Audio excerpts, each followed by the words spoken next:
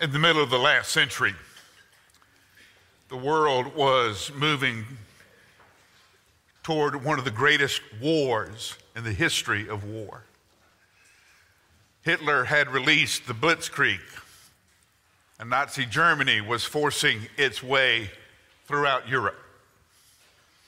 Japan had bombed Pearl Harbor. The industrial might of the United States now became the world's greatest war machine. Ships, planes, tanks, trucks, jeeps, weapons of all kinds were now pouring out of our factories. Millions of young men volunteered for the Army, for the Navy, Marines, and the Army Air Corps that will become the Air Force. As the war moved on, and it became inevitable that the invasion of the Japanese home islands was on the horizon, the battles became increasingly brutal. The Japanese surrendered.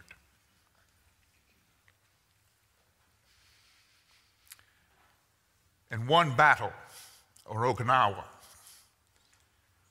was for a very steep cliff that became known as Hacksaw Ridge. And of the thousands of servicemen, infantrymen, who stormed onto that beach to take that cliff, one man did not carry a weapon. His name was Desmond Doss. Desmond was a committed Christian who did not believe it was God's will that he take a human life, regardless of the circumstances. Now, interestingly enough, Desmond Doss thought the war was just that he didn't have the permission of God to take a human life. So he joined the Army as a medic. And on the night of the Battle of Hacksaw Ridge, Desmond Doss pulled over 70 men off that ridge under enemy fire. And for his efforts, he was awarded the Medal of Honor. If you saw the movie Hacksaw Ridge, if you stayed to the very end, you saw an interview with Desmond Doss. And they asked him, "What were you thinking?" He said, "I wasn't thinking, I was praying." "What were you praying?" "I was praying, Lord, help me get one more. Lord, help me get one more." I know a lot of us are not comfortable with the imagery of war. But you and I have to understand that we are on a battlefield. And there is an army of darkness, a demonic force that is attacking us, our families, and our children. And the wounded are everywhere. And us, you and me, the church, we're Desmond Doss, praying that the Lord will give us time to reach one more. John echoes this in the beginning of the Revelation. Stand with me in honor of God's word.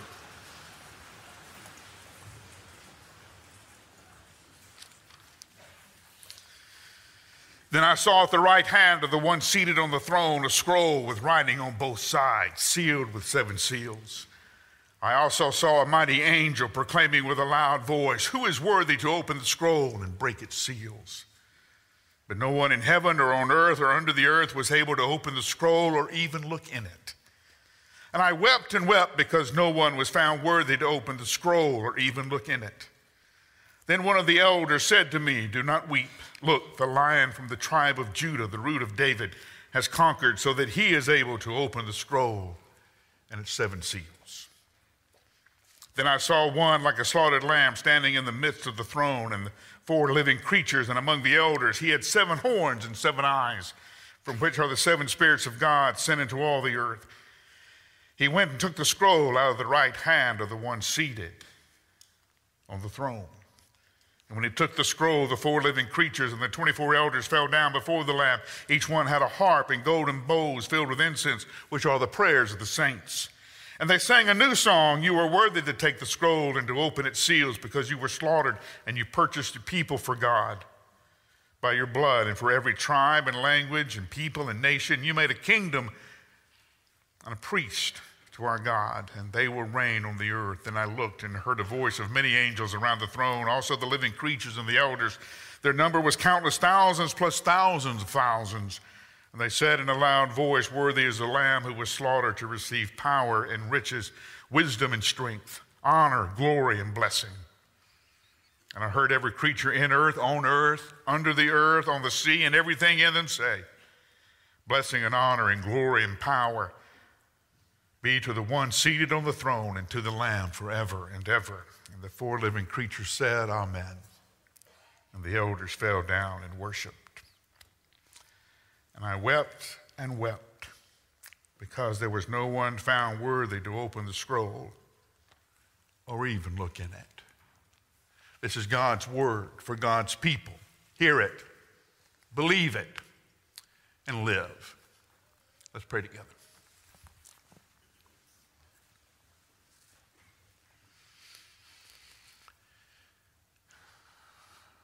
If we could see just a little of what John saw, to hear just a little of what he heard, to know just a little of what he knew, so we would press into the urgency of this moment, praying all the time. If we could reach one more. And we pray this in your name. Amen.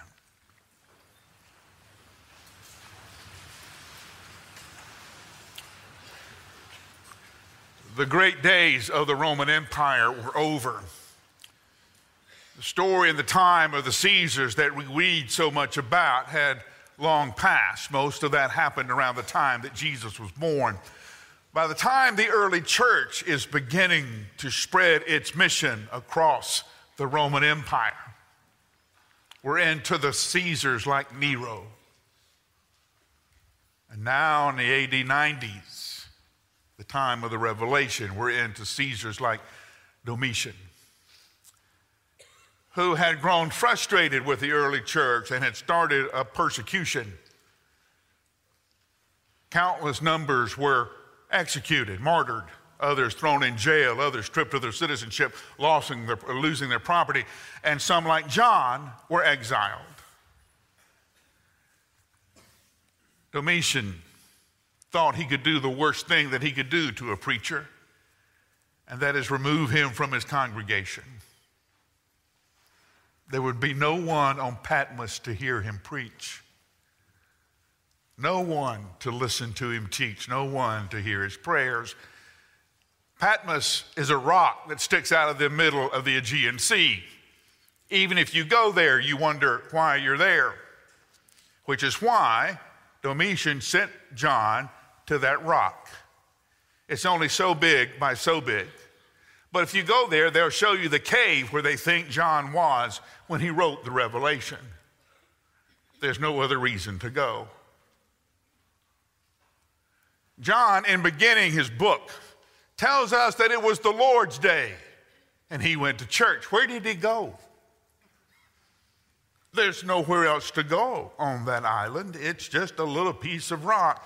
But John tells us that this was the Lord's day and he went to worship.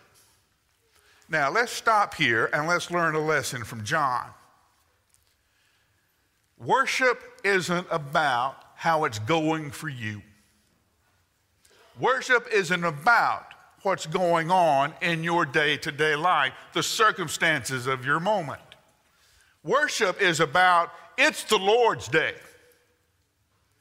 And he's still God regardless of the details of our lives. And when it's the Lord's day, you need to show up. John, even on the Isle of Patmos, even in the moment of exile, John knew this was the Lord's day and I'm going to show up.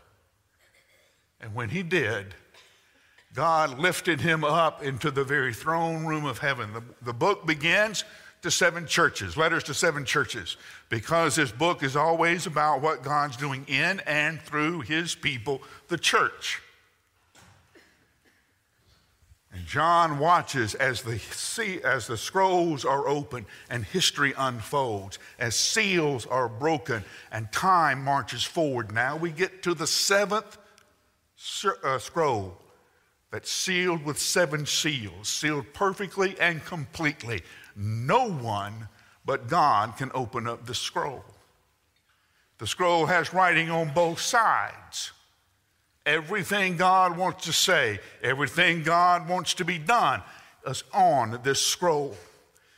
And John knows that when this scroll is unsealed and its contents poured out, all of the promises we've been holding on to will come true. All of the hopes that we have will now be realized. And John can see it. We're this close.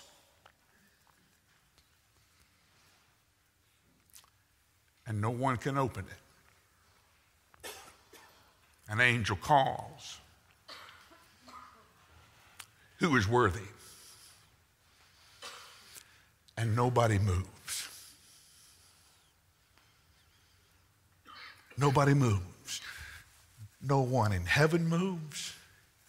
No one on earth moves. No one under there. No one anywhere moves. And John is looking at this scroll and nobody is moving. We're this close. And now it's not going to happen. John politely writes, I wept and wept. Understand what he's saying here. This is a primal scream. This is a scream of utter horror and terror that happens when somebody tells you the news that you never, ever wanted to hear. John, love for the church, aching for the church, understands the pressure that they're under from Domitian and the Roman Empire. And now he sees the scroll that will reveal their future and ensure their salvation, and no one will open it. No, he screams. We can't be this close and lose it. Hush, he's told. There is one. There is one who can take the scroll and open its seals. Now, I know the world will tell us there are lots of ways to God. There are lots of roads that lead to heaven. That's what the world will tell us. But I want you to hear me. That's what the world says. It's not what God says. The future is opened by one. Amen. And only one. Amen. Look, the Lion of Judah. And I turned, John says, and I saw a lamb. You said lion. I'm seeing lamb. Yeah. We can never pick out our own salvation, can we? We have all kinds of tricks and all kinds of inventions that we think will make our life worth it. Do y'all remember when they sold us our first phone? This was going to be a time saver.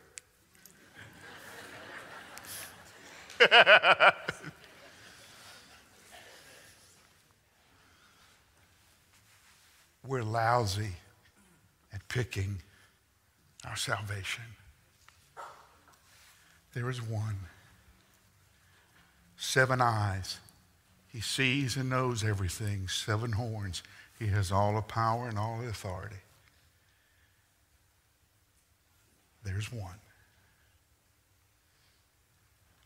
And right now, as this scroll is opened, as this future of God's kingdom begins to unfold throughout the Bible, culture and the world is put under enormous pressure. We always think that the past is moving to the present is moving to the future.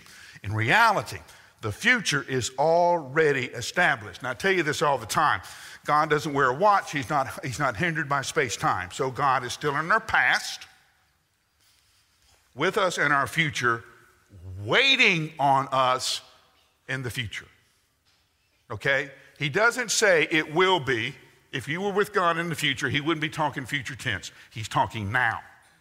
The reason we are confident of our future is that our future is already done in Christ Jesus. It's finished. Okay? Now, this kingdom glory, this kingdom weight is pressing on our current situation.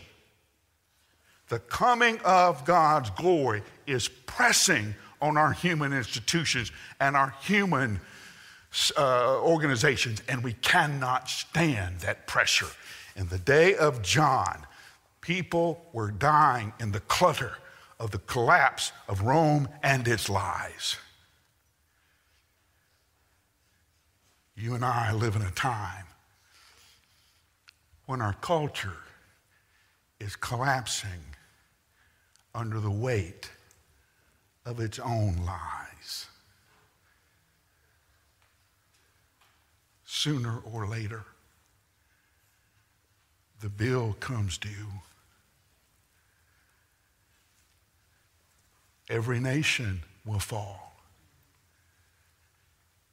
Only the church, only the kingdom of God is eternal. Anything built by human hand will fall, will crumble. We cannot live long telling our children what we tell them about who they are. We cannot live long telling our young adults what we tell them about love. We cannot live long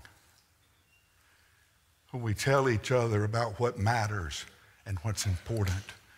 Our lives are crumbling under the weight of our own lies.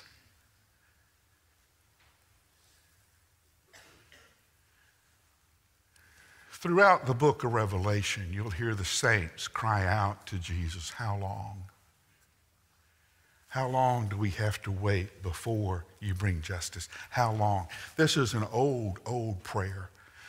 You hear it in the call of Isaiah. Isaiah chapter 6, when God calls Isaiah to be the prophet, God tells him, "I'm going to send you to a people whose head is as hard as flint." Isaiah cries back, "How long?" And the answer is always, until the last of the redeemed come home.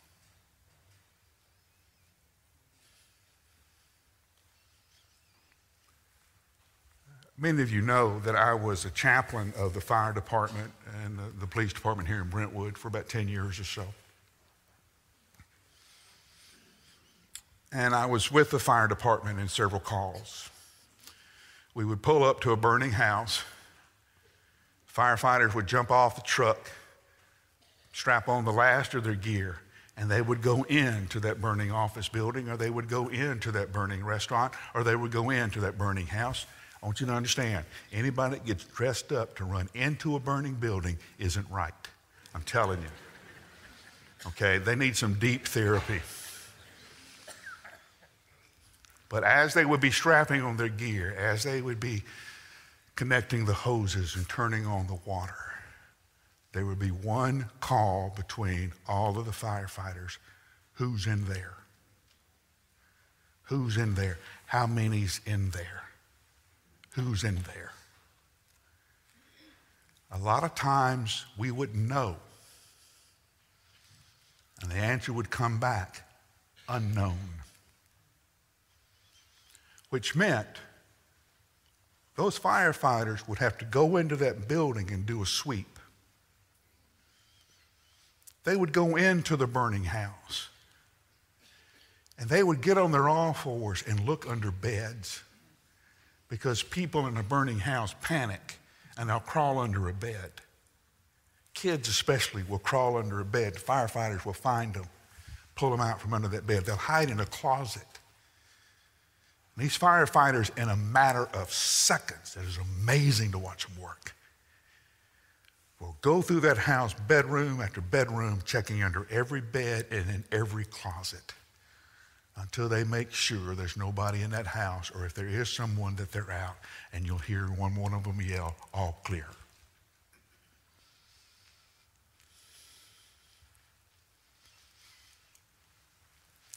You and I, as the church, have that same calling to run into the fire, to save one more. You have friends, I have friends. You have people that you know, people that you love, who are trapped in the rubble of a crumbling world that is falling down under the weight of its own lies. And we don't have as much time as we thought we did.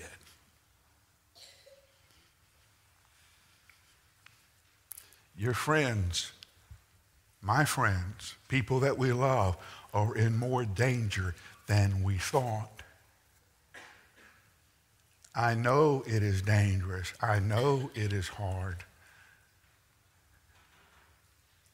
But will you go to get one more? Lord Jesus, will you help us get one more? The seals have been broken. The scroll with writing on both sides has been opened. The contents of the future have been released. We're running out of time.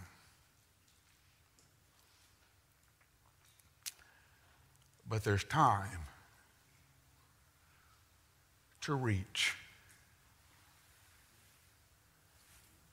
one more. Bow your heads with me. Close your eyes. And right now, even as we come to this moment, the Lord is bringing somebody to your mind, a face, a name.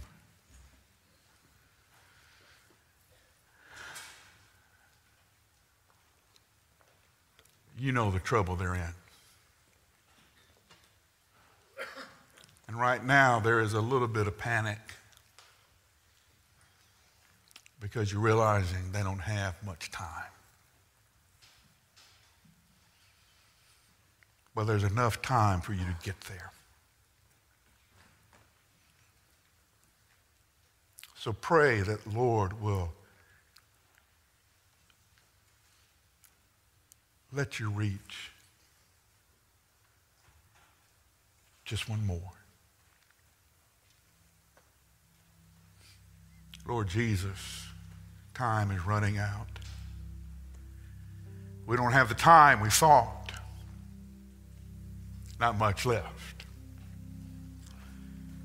But Lord Jesus, have mercy. Let us reach one more.